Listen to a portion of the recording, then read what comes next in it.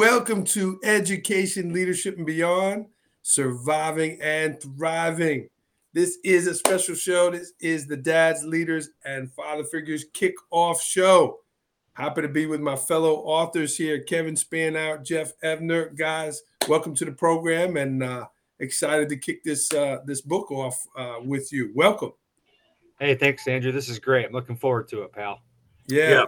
Always a pleasure to be with you, Andrew. This is good. Larry Dake is jumping in here now. Let's see if we can bring Larry in as well. My name is Andrew Marotta. I am one of the authors here on the Dads, Leaders, and Father Figures book. Here it is. We all just got our copies here.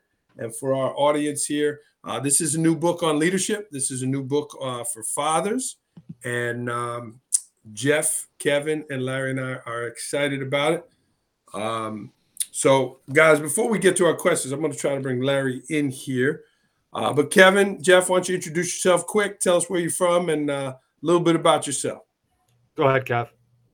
All right, I'm Kevin Spanour. I'm a high school principal at West Forsyth High School in Clemmons, North Carolina. It's right outside of Winston-Salem.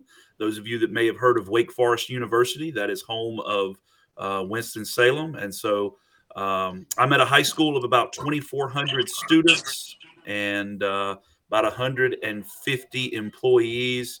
I've got 4 children, ages 14 to 20, 2 boys and 2 girls, and an awesome wife I've been married to for 23 years. So we are living life and trying to navigate the waves as they come to us. And just excited about this project from the beginning last spring. Yeah. And we'll get more into that in a minute, I know, and talking about just the process. But it's been great to work with these other gentlemen and for all of us to be able to bounce our own ideas and then now to be able to hopefully share those out to all the fathers around. We're excited about this. Jeff? Hey, well, hold on. You have a guest there with you. Who's next to you, Kevin? Is that guy in the book? Who's that guy? This guy, his name's Jimmy. I am actually, he does have a name. I'm actually sitting at Jimmy. My son's. My son saved his money and purchased a whole gaming desk and gaming. My 14-year-old. He's a lot popular probably than any of us. He's got over almost 1,500 subscribers on YouTube. Whoa. He is, and Jimmy is very much part of his gaming persona. So cool. I just thought I would include Jimmy in our podcast tonight on compliments of Will Spanour. Nice. I don't know if I read his excerpt in the book, but we could see about the re-release. Yeah, he might be in second edition. Okay. Go ahead, Jeff. Take it away. Oh, thank you, guys. Jimmy, it's a pleasure meeting you. It's about time you got involved in this process, my friend. My name is Jeff Evner. I currently serve as the Assistant Superintendent for Instruction for the Homer Central School District. It's a district of about 1,950 students, about 30 miles due south of Syracuse, New York, better known as the Finger Lakes region. Beautiful. I have 3 children. My oldest is 6. My middle child is 4, both boys. And my youngest just turned 8 months old, sweet Emma. Wow, sweet Emma. Sweet Emma. And she's just made our family whole. So, again, I resonate a lot of the comments, Kev said resonate with me in that I never thought I'd be an author, never thought I would write a book, but I have 3 wonderful now friends who pushed and invited me and test my thinking and helped me become an author. So for that, I am grateful, and I'm just excited to be here tonight. Nice. Cool, Jeff. Very cool. The whole thing has been great. Guys, we have a number of people watching live. If you are watching, we'd love to hear from you. Jump in with a question or a comment for us. But go ahead and jump in there on the chat. Larry, we know you got 18 things going on. You got games. You got Saini's chat. But if you have some time for us here on Dads, Leaders, and Fathers Figures, we'll take it. Yeah, so I'm outside of a gym at my daughter's modified basketball game. I am in the Binghamton, New York area. My name is Larry Dake. I'm the assistant superintendent in the Binghamton City School District, and really excited about this project. I just think back into two things about working with these gentlemen. One is the initial Zoom call we had. I don't remember exactly when it was, maybe approximately a year ago, where this was just an idea. And then meeting in Syracuse, beautiful part of the Finger Lakes region, in July. And among many experiences, I think sitting in that little that cafe where we were and just taking our chapters and reading them and putting them without really ever having met you three guys in person before was really an incredible experience that I've had in my life of just synergistically coming together. And, I think after that moment, I knew this would be a pretty special project. So I'm really excited to be here. And again, I apologize for kind of being on the move and mobile, but right, this is what we wrote about. You make it happen, and sometimes you're balancing things. Sometimes they work, sometimes they don't, and it's all about trying to figure that out. What's best for your career and best for your family. So really, really excited to be here, and want to thank everyone who's able to join us as well. Awesome, Larry. Take it easy on the refs tonight up there. Yeah, no heckling. I got thrown out of the gym, so that's why I'm here. Modified girls basketball. It's very serious. And my name is Andrew Marotta. I'm the last leg of this all-star team here. Happy to be part of this project. And again, if you're watching the show live, jump in with a question or a comment. This is our kickoff show. The book is live on Amazon. And Jeff just got his bulk author copies up there in the Finger Lakes region. Nice. But let's kick off the show here. We're going to talk a little bit about the authors. We're going to talk a little bit about the book. And Kevin, we'll start with you. I know you've been writing in a little black book, writing down quotes, writing down things ever since we were in college, way back when. And now you're an author. So, Kevin, let's start with, what does it mean for you to be part of this project? So it is true. I've been with an athletic background and coaching background that I've had. I've always kind of been a quotes guy. I've always enjoyed the written word in some form or fashion, just kind of things that I would, find meaningful, and I would just jot them down. Never did I think, as Jeff mentioned earlier, that I would be authoring a book of any sort. But this project, and I'm very grateful for these guys, and grateful for you, Andrew, for kind of holding my feet to the fire, so to speak, and saying, hey, let's do this. Because I enjoyed the process so much more than I thought I would. Just, kind of storytelling and crafting the stories and getting to talk about and think about sharing family moments and family things that my wife and I have kind of gone through. And sometimes, a lot of times, it's trial and error. But I think that being authentic and being genuine in that way, it also helped me to kind of digest and reflect, even as I was writing on my parenting, trials and my parenting successes and failures. And also, I thought it was great how each of us are kind of in different stages of parenting. But yeah, it was really enjoyable. It's something, actually, believe it or not, I've already kind of putting my wheels in motion about what maybe a solo venture into my next book might be. So, Andrew, I want to jump in real quick. Yeah. Kev said something. I wrote it down on the back of an old bill I must be saving to pay at some point. But, in writing this book, and it's a great question, but my life moments with my family, to me, they were moments in my mind. Writing these stories, they became memories for me.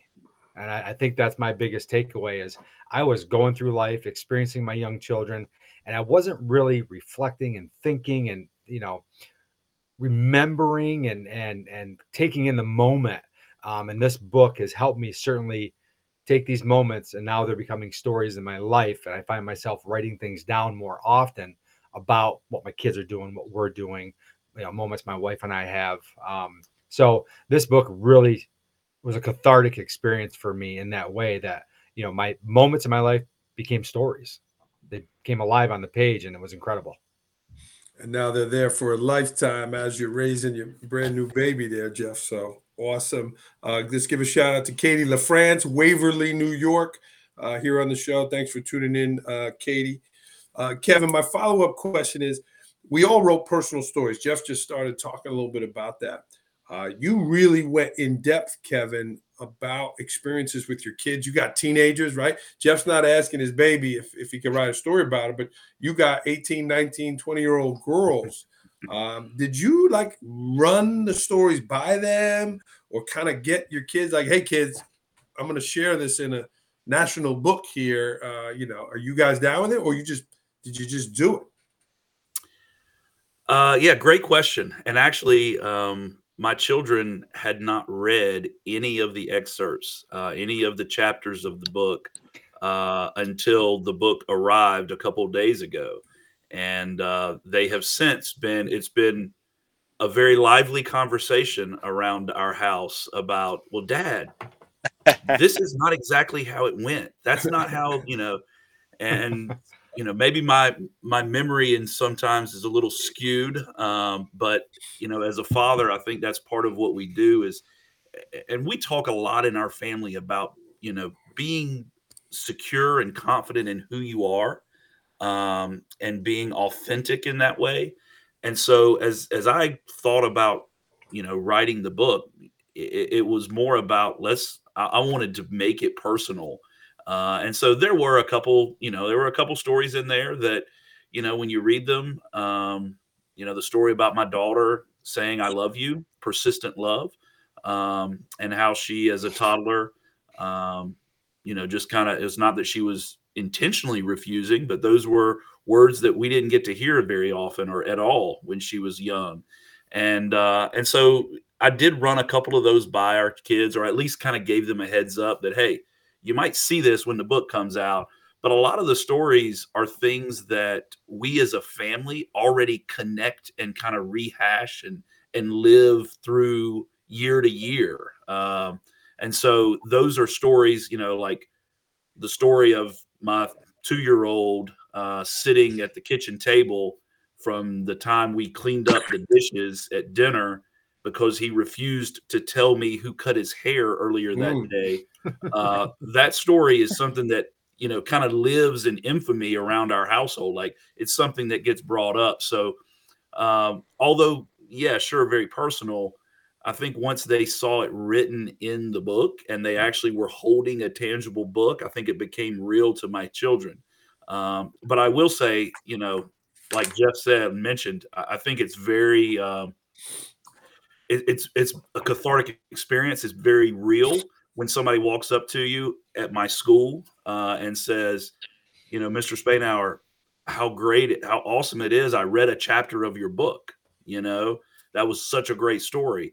To connect that way, and then to hopefully the mission of all of this, the reason we're doing it is to try to help fathers, try to help, dads who are leading and trying to balance what it means to lead a family, but also lead an organization. And so hopefully this can be a great book that will resonate and will provide a positive benefit for everybody who's reading it and getting to kind of share in those experiences. Awesome, Kevin. Thanks, man. And they were great stories, and I'm blessed to know your children. Larry, I don't know if you're ready to accept questions at this time here, or if you're ready to jump in. You're good. Yeah. I got one for Larry. I got one for Larry. Okay. All right, let's turn it over. So Larry, you're one of the two guys. You and Andrew have already authored a book. Jeff and I were rookies in this process, but you had already authored a book. How was this process and writing this book different for you than your previous? Yeah, I think the collaborative nature of this project was really special for me. Being able to learn from the three of you, and also really to reflect on the stories that I wrote about. I think at one point during the process, I know we've got this text chain that's been, alive for a few months now, but it was a really, say, intensive, reflective experience to think back on some of these things, both for better and for worse in a lot of ways. And so I think it was more personal in this case. And also really, I think, and it's something Andrew really has has really touched on a lot in his work is the power of storytelling, and people can really connect to that. And I can connect to the stories that you three read, that a lot of our guest authors read. But then also when you put your personal stuff down on paper, it almost takes on a more objective measure than when it's in your head and you read it. And maybe you read it 2 to 3 months later after it's been written. And certainly when the book came in the mail, that was an even more powerful experience because it's been a few months since we've done that process. So I think the personal nature of it, I think the ability and the privilege to work with other like-minded individuals also was really special. So, I think for me, there's a benefit to doing the solo work, but there's certainly also a benefit to doing some collaborative work like we've done. Yeah. Well, I've thoroughly enjoyed getting to know both of you through this process. Andrew and I have a bit of a history from dating all the way back in the mid 90s in college, but getting to know the two of you and then expanding, from my North Carolina lens on what education is and leading organizations in North Carolina, hearing what it means to be a leader in New York and whatnot is kind of it was a great eye-opening way for me to kind of experience this as well. So I've really enjoyed that. Larry, what was a story that you really connected with when you go back and reread it? And someone earlier in the chat had mentioned like your kids reading this, and that's a special experience. I mean, for me, my kids have all taken turns reading some of it at some point. And, I think the story about my oldest in our trips to Cape May, she kind of took that as like, well, I'm still going to come when I'm older, and I presented that story as, instead of thinking of things in terms of years, I got 6 more years. You really, if you do that trip once a year, you only have 6 more times to go as a family, 5 more times to go as a family. And so I think having them read some of that and see it maybe from my lens or from a different lens has been pretty special. So that's probably been the chapter that I think has been the most interesting. There's also a chapter in there that I titled, "What the Hell Am I Doing in Rochester?" And my 7-year-old cannot get over the fact that I used the word hell. And I tried to explain to her, I don't really use that language a lot. It was really for catch the reader's attention. I mean, she'll turn to it and be like, look at what you wrote. So, another lesson as a father, they're always watching. They're always interpreting. They're always kind of taking something, which I think we all know. But now when they're reading stories about themselves, it's even more poignant. So that story in particular, the Rochester story, my son's story about being Bo Jackson and Tech Mobile is his favorite. So they've all kind of grasped onto what their favorites are, and that's been pretty cool. Nice. We'll turn it over. Larry, you got something for Jeff here? I think. Jeff's experience was really unique throughout this process in that, we're all dads, we're all leaders, but Jeff was truly, in the middle of this project, a brand new father. He mentioned he has an 8-year-old. So Jeff, I mean, we've all done a lot in our lives and our careers. I can speak for myself. I never wrote a book while having a baby. I can tell you that. So, what was that experience like, and how did you do the best you could to sort of give everything the best of your attention in that era? I mean, certainly she's only 8 months old, but particularly in those first weeks, months, as we were kind of bringing this project to conclusion, and you had a newborn.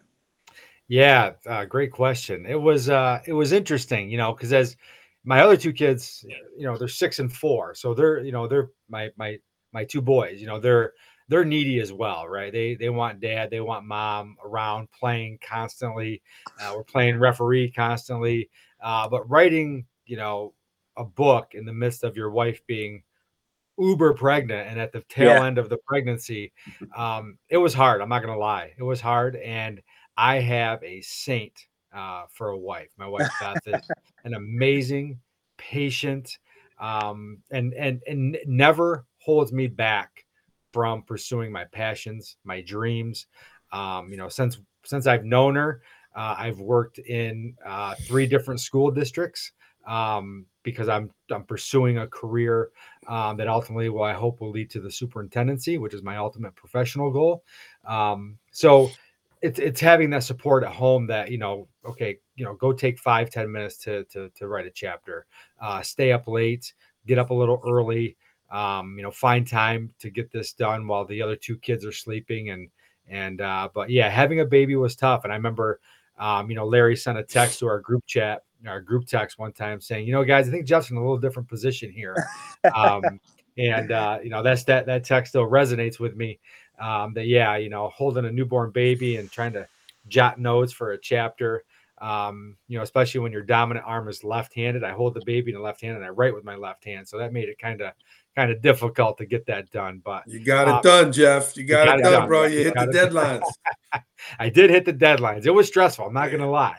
It was stressful. And I know these deadlines were self-imposed, but this whole project for me also, having a team at home, being a team of 4, I wasn't afraid to say, hey guys, can I have a couple extra days if I need it? And I know that, we did that a couple of times, but, I didn't want to let you guys down with not hitting our deadlines. So, it was finding time, having the support from Beth, taking care of the baby, taking care of the other kids, and just finding that time in between our crazy world to write what's up here on paper. Great question. Thanks for asking. Good stuff, guys. Good stuff. Jeff, you're up. Yeah. So, Andrew, I you talk about, how we connected, right? And you and I, once upon a time, connected via Twitter. I became a follower of yours. I can't remember where I stumbled upon you, but it was via Twitter. And ultimately I had you come work with our school leaders in a former district that I worked in, not once, but twice. Because I think your work is outstanding. That's right. Twice. I think your work is outstanding, but you're a longtime school principal. You're a husband, you're a father, you're an entrepreneur, you're a speaker, you're a writer. You've written 4 books. My question for you, Andrew, is how on earth do you find balance? And I think that's one of the key takeaways to this book. If you read through it as fathers and leaders, finding that balance. How do you find time for your wife? How do you find time with your children? How do you find time to write your books? How do you find time to be a dynamite, amazing school leader that I know you are? How do you do it all? Yeah, thanks, Jeff. And again, listening to you guys is bringing back so many memories of the process. But even looking at the table of contents quickly here, right? Chapter 3 is time. Chapter 5, being intentional. Chapter 7 is patience. I know we talked a lot about time when we wrote the book. There were so many stories about that. I think it goes down to 2 things, Jeff. You use the word find. It's not finding the time. We all have the same amount of time. You're not finding it. You're being intentional about it. So number 1, it's scheduling the time, right? Being on your schedule. Larry's juggling something right now. My kid got a game today. They lost. They were up 4 with a minute to go and they lost. It's tough. We just lost 2. It wasn't pretty, but yeah. Probably the officials. Likely. That's why I'm sitting in the cafeteria. That's a good point. Got the tension. The schedule, right? Making sure you're doing it, and then making the important thing. What can wait? Right. This was a scheduled time we had tonight. Clearly, my family's in the house here, but this had to happen. What can wait? Right. What do I need to do now? I like in my school, we're trying to teach our kids about balancing their time. It's called WIN, right? What I need, right? What are you doing during that time? And I like to put them in airtight compartments. I wrote a blog about it. It's a mindset of mine.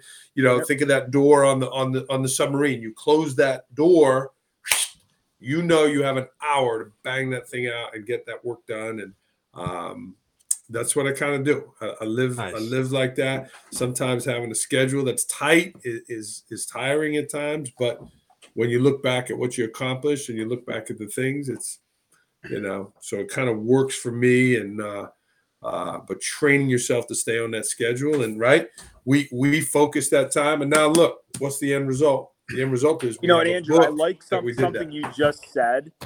And I think when we think about balancing work, family life, all those things, we don't recognize sometimes, particularly when you're in these leadership positions, that sometimes the important thing has to be your work and those commitments. And I wrote a chapter in the book about being in Philadelphia for a couple nights away with my family, right in the thick of like the budget season in New York State.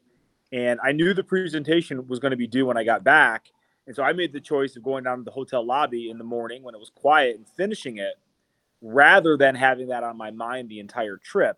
Sometimes that stuff has to get done. And, you know, I think it's always a balance, and there's no one right answer for everyone. But I know for me, having to advance in my career, and Jeff, you know, mentioned the aspirations of being a superintendent, there are times where what's important now, your family is always important, but what's important now is, you know, you're sitting in some random school's middle school cafeteria with you guys, because that's what we do. And so, you know, I think sometimes we just have to recognize that when you accept these kinds of positions, that is part of what you signed up for.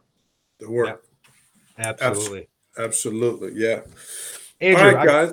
Yeah, go, Jeff. I was just going to ask you, you know, as a seasoned author, you know, as someone who's written other books, you know, when I read through your stories and you talk about this, right, as a leader, we got to be amazing storytellers.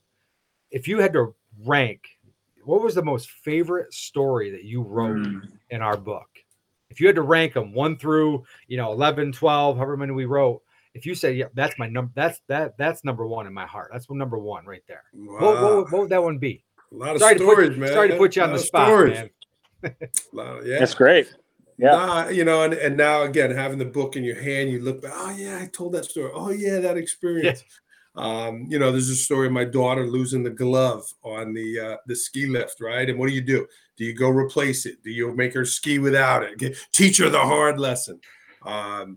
You know, the story of my dad dropping me off at a party where I was embarrassed about the car we had. And I told him to drop me off at the end of the road. You know, I was embarrassed because we had a cruddy car. But I was actually talking to my father-in-law. I gave my father-in-law my first copy of the book. And I told him how fortunate I am. And the story in there, Jeff, is called The Wall. And when I was a kid, my dad, he was not very handy, but the wall fell in front of the house. And we went to the hardware store. We got cement, we got shovels, we got dirt, we got rocks, we got sand. And we didn't have YouTube back then, right? But it was Andrew, let's figure this out. And he hired me and we learned how to do it together, right? And he didn't know how to do it, but we learned. Right. And the second part of that story was then I got to work with my father-in-law when I was older. He's a master carpenter. He's a master craftsman. And he taught me in a different way about, hey, this is how you do it, right? And that was a great experience to have 2 construction projects with my dad's, one where I had no idea what I was doing, and the second one being led by a master carpenter about this is how you do it. This is how you make the cut. And those 2 different styles of leadership from my dad's was a great learning point for me. So nice. that story is called The Wall. Meaningful. That's very meaningful. Yeah. Thanks for asking.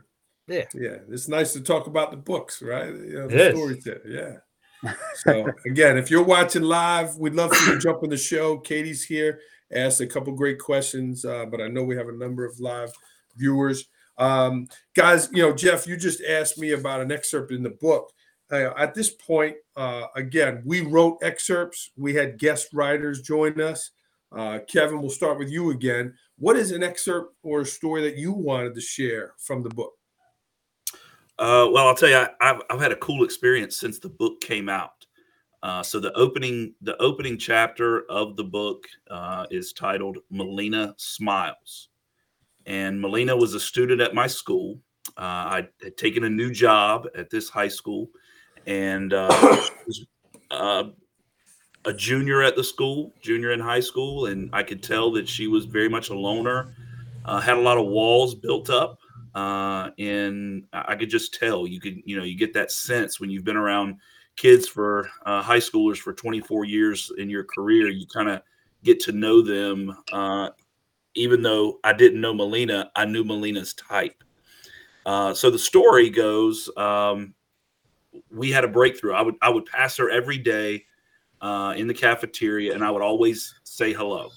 and this was during COVID. So the lunchroom was the only time that you got to not wear a mask. And so she would kind of flash a grin and a smile at me. But that was kind of the end of it. She wasn't engaging at all. And that went on from March when I got the job to the end of her junior year. And it wasn't until the fall of her senior year where she stopped me in the hallway and asked me a question. And I realized in that moment that she's starting to trust me a little bit. And so we just continued to connect, and kind of the purpose of the story, as I think back on it, was really everybody wants and seeks connection.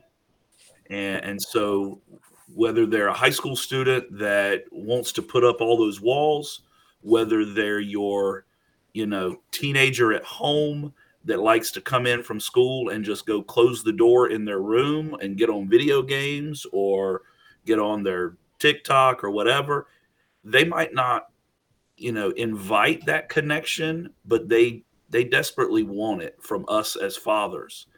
And so for her, I kind of ended up being almost a father figure to her over the course of her senior year. Got to know her, know her goals. She shared with me her life goals. She was the first one in her bloodline to graduate. But the cool thing about the story is I reached out to her and said, hey, I'd like to write this story in a book that I'm authoring. Is it okay if I use your name? Her name is Melina. And she was so super excited. Her mother was super excited. And so then she wrote me this long thing on Instagram, which there's some screenshots of the conversation in the book. But we've continued to kind of connect on Instagram, and her mother bought the book the day it was released. Nice. Sent me a picture of Melina. Wow, that's great. Me handing her diploma on stage, me handing Melina the diploma, and her mother put this huge long post out on her mom's social media. The mom and I have never met face to face, but wow. we plan to do that in the new year because she wants to meet me. But she put a huge long post about what it means to still have leaders in education that care about students, not Great post. just Great test post. scores. And so I think, I shared that with a lot of you, with you guys. But that was a very cool thing. That was a great story, even though it wasn't about my personal family. It was very much, I think, a way to kind of kick the book off to say people need connection. Yeah. And now really, more than ever. Yeah, more than ever. And really, what I think is lost is they need a connection with father figures, with positive male role models. People seek those connections. So that's the one I'd share is Melina Smiles, the opening of the book. Nice. Love it. Yeah. Nice. How about you, Larry? What do you've already shared a couple, Tecmo Bowl and whatnot. Do you have any other ones that you'd like to share with us about? Yeah. So I had a story in there about a day that I was really focused. I tend to sometimes just get hyper focused on the work that I have to do in my routine and my schedule. And if that gets rattled in any way, I can get frustrated. And in this case, my 7-year-old just kind of showed up on the scene and wanted to play. And like that turned into one thing and that turned into another thing. And, as much as you think like, well, that's a great moment, it sometimes can be hard to go with when you feel like you have this to-do list and you have to get things done. And that's part of what's made you successful, is being very task-oriented and achievement-oriented. And it was just a good lesson for me to kind of slow down and realize that you got to take some things as they come. And the work was there, right? And it got done and all of that. So, a lot of the favorite stories that I wrote were, I think more professional development, personal development for me, to try to recognize those moments and work through some of that than anything else. But that's another one that just came to mind. Absolutely. Jeff, how about you? The one that sticks out to me is one I replayed in my mind time and time again, and it's Washing the Rocks. I have 2 little boys. They're both crazy. They're both 100 miles an hour, especially my 4-year-old, all day long. Love him to death. Still. So as the story goes, it was the first kind of real spring melty day in upstate New York. So winter's lifted, the ground is soft, and my boys were just outside getting muddy, and they wanted to find dinosaur bones. So I just grabbed a couple of shovels, little tiny shovels, and we started digging up rocks as we call dinosaur bones around here. Started digging them up and finding ones that looked neat, and we were calling them, coming up with names of dinosaurs and what possible bone it could be, what part of the body. We had a little handful collection. As it was time to go inside when the evening ended, the rocks were on the porch that we collected. I was outside cleaning up all the stuff that was out that we brought out through the course of the day, because apparently you unload your garage with all these toys when you have kids, apparently. So we did that, and what happened was I went inside, and when you walk through our entrance, we have a half bath in our house, and the boys are kind of up on their stool washing. The water's running, and they're giggling and laughing, and not a proud father moment, and that's kind of what I take from this was I looked, and the sink, the brand new sink that I had installed, was a muddy mess. They were actually washing the rocks in the sink, mud everywhere. And like I said, I'm making a lot of mistakes as a new father. I'm figuring out as I go, trying to learn from, like gentlemen like you have little older children. But, it wasn't my best moment. I got a little upset. I took the rocks, took them outside, told them to wash their hands. I cleaned the sink. And one of the things I'm taking away from that, it's okay to say yes, right? That's as school leaders, if we're not in the business of saying no, if we're saying no too often, in my opinion, there's something wrong. I think we have to tell our teachers yes from time to time. If they have a great idea, say yes. As long as it's not, like I said in the book, violating the mission and vision of the school district. By and large, teachers do great things for kids. They want to do fun thing for kids. Let the fun happen. So that's kind of one that sticks out in my head is let the boys, let my 6-year-old and 4-year-old have fun, because that's what they're here for. They're 6 and 4. They're only going to be 6 and 4 once. And if daddy's getting in the way of their fun, I need to change. Right. And that's, to me, I think about that story often, and it breaks my heart the way I reacted. Hearing you talk about that, Jeff, Kevin, you mentioned the word failures, right?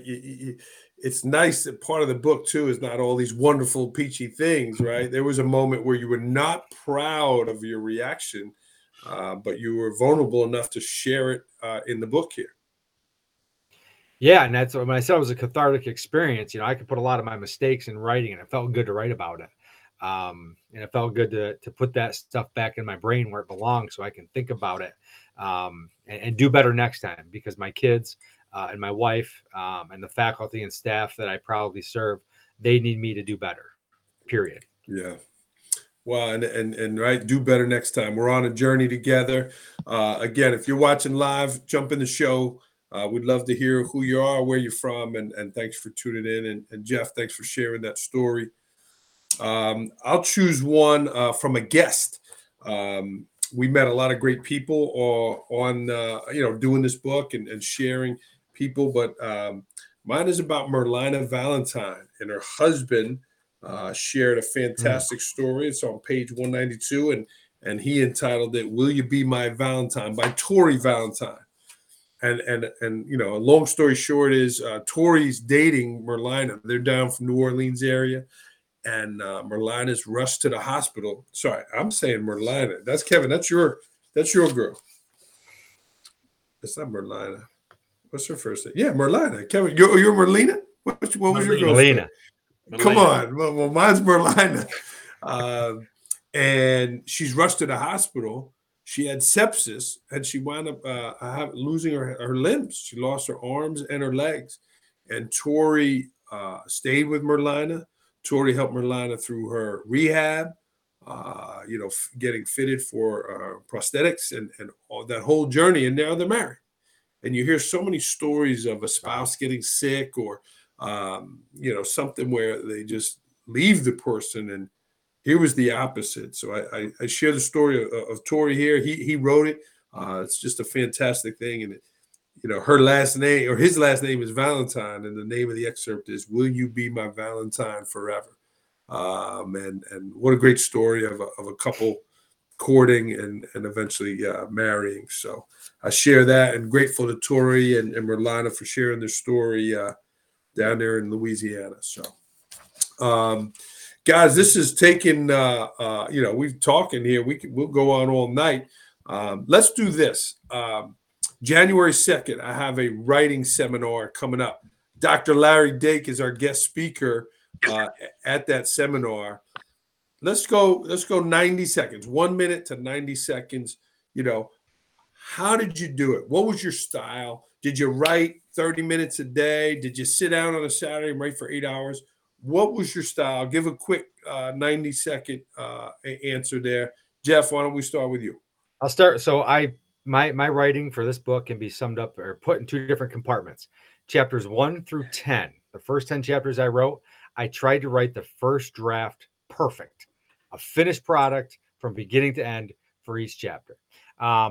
That does not work at all. So I had to go back to the drawing board and say, this is just taking forever. Thinking about meeting deadlines, right? It took forever to be perfect, sentence by sentence, paragraph by paragraph, and then go on to the next one. So chapters 11 through 20, very simple. I started with a concept and started jotting notes regarding stories, things that happen in my life. There's, certain leadership concepts that I keep in the front of my brain all the time, like intentionality, consistency, growth, thinking of those things and then writing notes. So I became a jotter basically for chapters 11 through 20. And that helped me really compartment. Exactly right, Andrew. That helped me really flush out ideas better. And then when I started writing the final, like the first draft, the draft went together so seamlessly. So 11 through 20 took me a couple weeks. Chapters 1 through 10 took me months and months because I tried to be perfect. And writing's not a perfect process by any stretch of the imagination. Yeah, I'll piggyback on that, Jeff. It was the first time. Jeff and I is the first time we've tried to author anything. And so for me, I kind of started the same way. I wanted to, try to make it perfect. But I was a morning guy, which I'm typically not a morning guy. But I found that a Saturday morning, a Sunday morning, before heading out to church, when the family's asleep, and I was able to just kind of have, formulate the story in my brain already. It was kind of already there. And then it was just kind of me putting that, onto the document, and then knowing that it's not going to be perfect right away, knowing that I would come back and revisit that. But I had read, I don't even remember now who it was. It might be Anne Lamott wrote a book called Bird by Bird, which is about the writing process. But one of the things I believe it was from her stories, she said that she would leave mid-sentence. So when it was time to be done, instead of trying to finish that excerpt all the way, if I was, if my family and children were starting to wake up and I needed to be done for the day, then I would get my thoughts and get them on the document, and then I would leave like mid-sentence. And what I found is that it was a lot easier to then come back to it, because you could read that mid-sentence paragraph and you knew what needed to come next, as opposed to finishing up a paragraph or an excerpt, and now you're starting almost like with a blank page. And so when I would be able to come back, but as I've been doing some more writing since we finished this. I've been doing some writing, and I'm finding that immersive writing might be a better way to call it. And I think, Andrew, you've used that, where you just really kind of get away and you spend a whole day in the process. Is that what you find, Andrew, through your process? Nice, Kevin. And I just wrote in there about, it's great to hear it. I've done all of what you guys are talking about, but yes, my best stuff, Kevin, is in the morning. And I have a little getaway. I go to a little Airbnb near my house, Currahonks in New York, and small little studio apartment. and I like to have the name of what I was going to write or the story. I like to have it. I don't sit down at the computer and say, you know, what am I going to write about today? I always have the thing. That's that airtight compartment that I know I want to bang out these 3 stories or these 3 excerpts. But yeah, it's kind of like a tidal wave of getting momentum of going, warming up. Kevin, you know, I used to like to warm my hands before eventually, if I ever got on the court. But the same thing in writing, you want to warm it up. So that was kind of my thing. But I needed to get out of if I'm in my house, I see something I got to pick up. I got to take the dog out. I see some laundry I got to put away. Something I got to do versus writing, and it can be distracting in a way. But that was my style. Yeah, Kevin. Yeah, Larry, how about you? Yeah, you know, for me, a lot of it is I carry ideas around in my head for a little while before I want to write them down, and then by the time I'm able to get to a computer, I sort of mentally know where I want to be.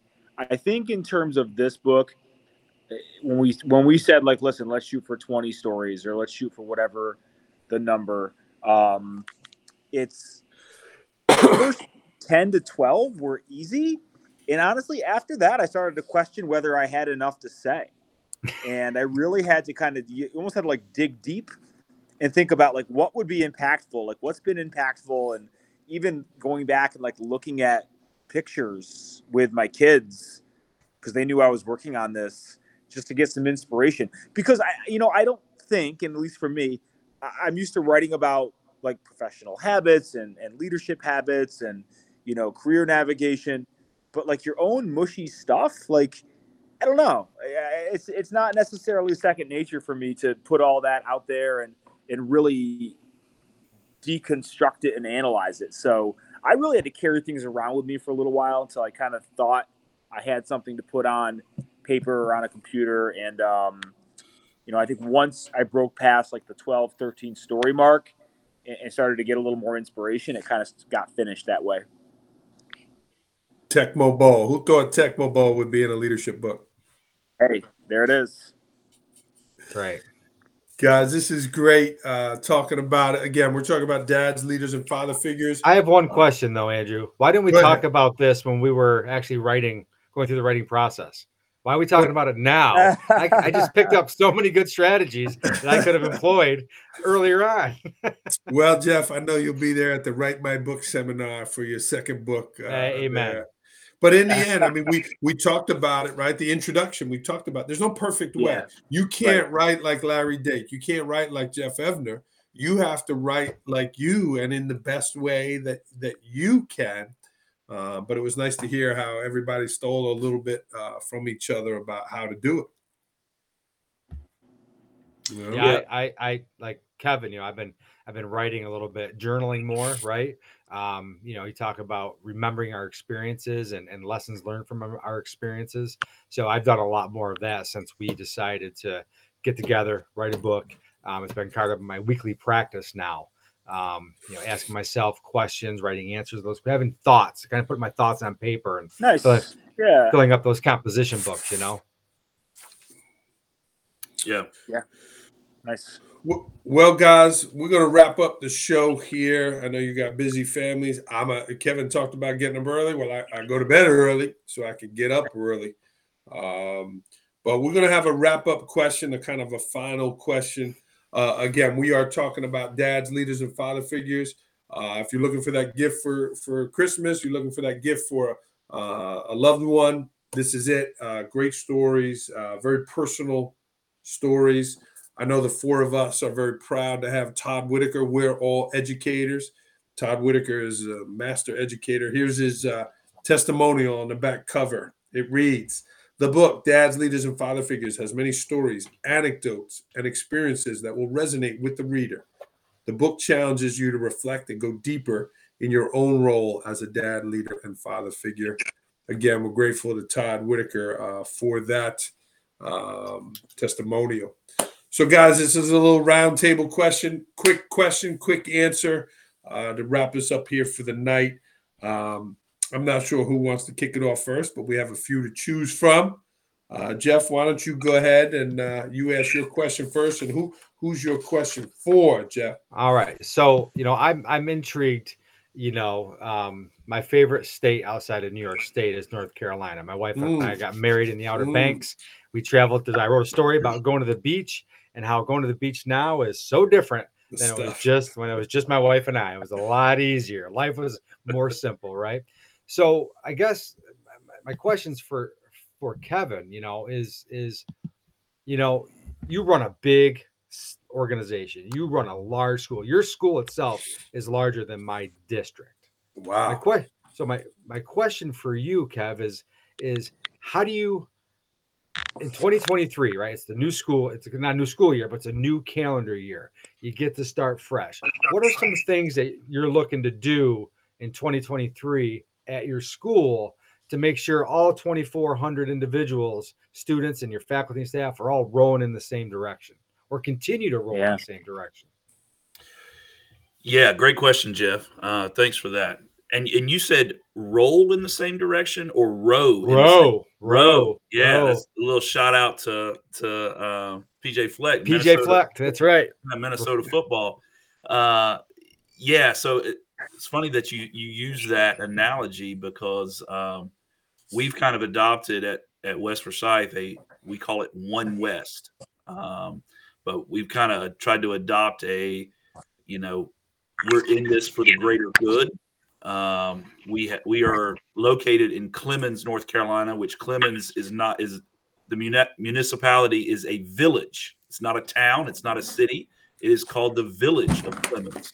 So as I came on board to this campus a couple of years ago, we started really adopting the village mentality. What does it mean to be a student at our school? What does it mean to be part of One West? And so that vision, as we head into the spring of 23 and the spring of this school year, this is our first year, as we all are coming out of post-pandemic. We're looking at, really a spring semester that is hopefully as close to what it felt like to be in school in 2019. Yeah. And so we're wanting to continue that message, that One West, that what does it mean to be part of the village, those core values that we preach, like equity, accountability within our school's mission and vision. My role in that, the way I see my role, is to really, like you guys said earlier, to say yes to teachers more, to really support our staff, support our folks that are doing the work in the classroom, and then also to lift up the student voice. I'm a real big advocate for student voice and using that to guide the rudder of the ship, so to speak. If we're rowing a boat, then the students need to be a part of that. And so, so that's where we're wanting to move towards in 23 is starting to feel more and more ownership on a campus of 2,400 students. That can be difficult. But I was at a basketball game, a school game earlier today, and a couple of our students in the student section were kind of filtering out after the game. And I said, hey, Nick, have a great Christmas. Have a great holiday. And Nick's dad was right behind me. Nick's a sophomore at the school, and Nick's dad didn't know who I was. And he said, sir. And I was like, introduced myself, principal. And he said, oh, my student's all right. And the principal to know my kid's name, that's concerning. I was like, nah, man. I try to learn all their names. Not that I'm going to get to everybody, but having that connection with students, I think is very important. Yeah. Love it. One West. Yeah. One West and one at a time, one day at a time, one class at a time, one test at a time, whatever it is, and one kid at a time. So One West. Nice. Great answer, Kevin. Larry, you look hey like guys, I'm still here. I just got kicked out of the middle school cafeteria. So well, I will. I'll give you some. Larry, I'm gonna give you some time to process, and I'm gonna jump over to Andrew. I'm gonna shoot you a question, Andrew. Let's do it. what you like, you've written 3 other books. As you think about what you want folks to take away after reading this book on dads, fathers, leaders, and father figures, what do you want the reader to walk away from after they digest the 200 plus pages of this collaborative project? Yeah, thanks, Kevin. And again, honor to write this with you guys. I want them to feel inspired. I want dads to feel confident. I want dads to feel like, wow, there's some other guy that yelled at his kids when they got the sink dirty. Here's another guy that, whose kid wasn't answering him when he was asking a question. To feel that we are part of a tribe. Kevin sent me a book, about the power of tribes there and being connected. We put our contact information in there. We're going to start a podcast weekly where we're each hosting a week. And then I'd like to, guys, after 4 weeks, maybe we do one together again. But I want dads to feel connected. Sometimes it can feel lonely that you're on an island. But we share so many authentic stories in here. I want dads to feel just more confident, more ready. Kevin, you mentioned a story about Nick today. I spoke to a parent today. It was a former student of mine. She was one of my high school students, and something happened with her kid today. And we got talking about bedtimes, taking the phone out of the bedroom, putting filters on the cell phone for the kid. I mean, she's a 13-year-old daughter. And to have that connection, as a parent, she said, "Can I ask you a personal question? How do you handle this?" And it was nice to be able to share. So it's nice to be able to share our personal stories, not only of us as male leaders, but also as our fathers. Kevin, you're very humble. I know you don't want to brag too much, but you had an amazing last chapter that I know you read to your father on his 81st birthday. A Man is a Sentence. Talking about the great Ken Spanauer. That was beautiful. That's the conclusion of the book. A Man is a Sentence, but just about, hey, aren't you Kenneth Spanauer's son? And the legacy that means and what it means to be an impactful father. So my hope is people feel inspired, confident, and connected, I would say. Yeah, to walk the journey knowing that there's others along the path that's walking that same journey with you. And I think that's powerful. I think there's, as you like to say, there's power in storytelling, but there's power in connection. And having fathers feel like, because leadership can be lonely and sometimes fatherhood can too.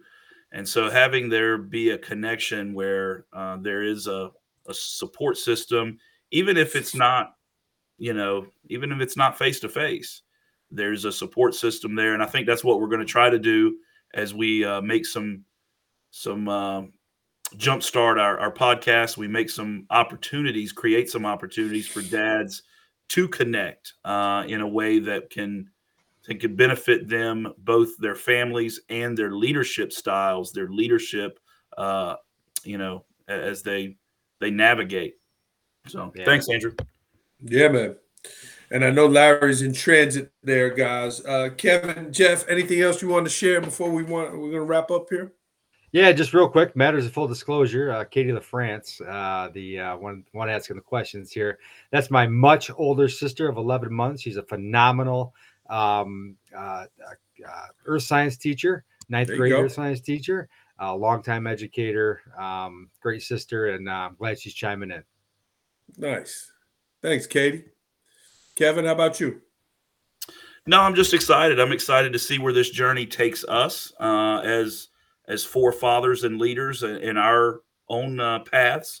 But I'm also excited to see what we can share and how we can continue to learn, because we don't get it right, and I think that's very valuable for people to understand and know.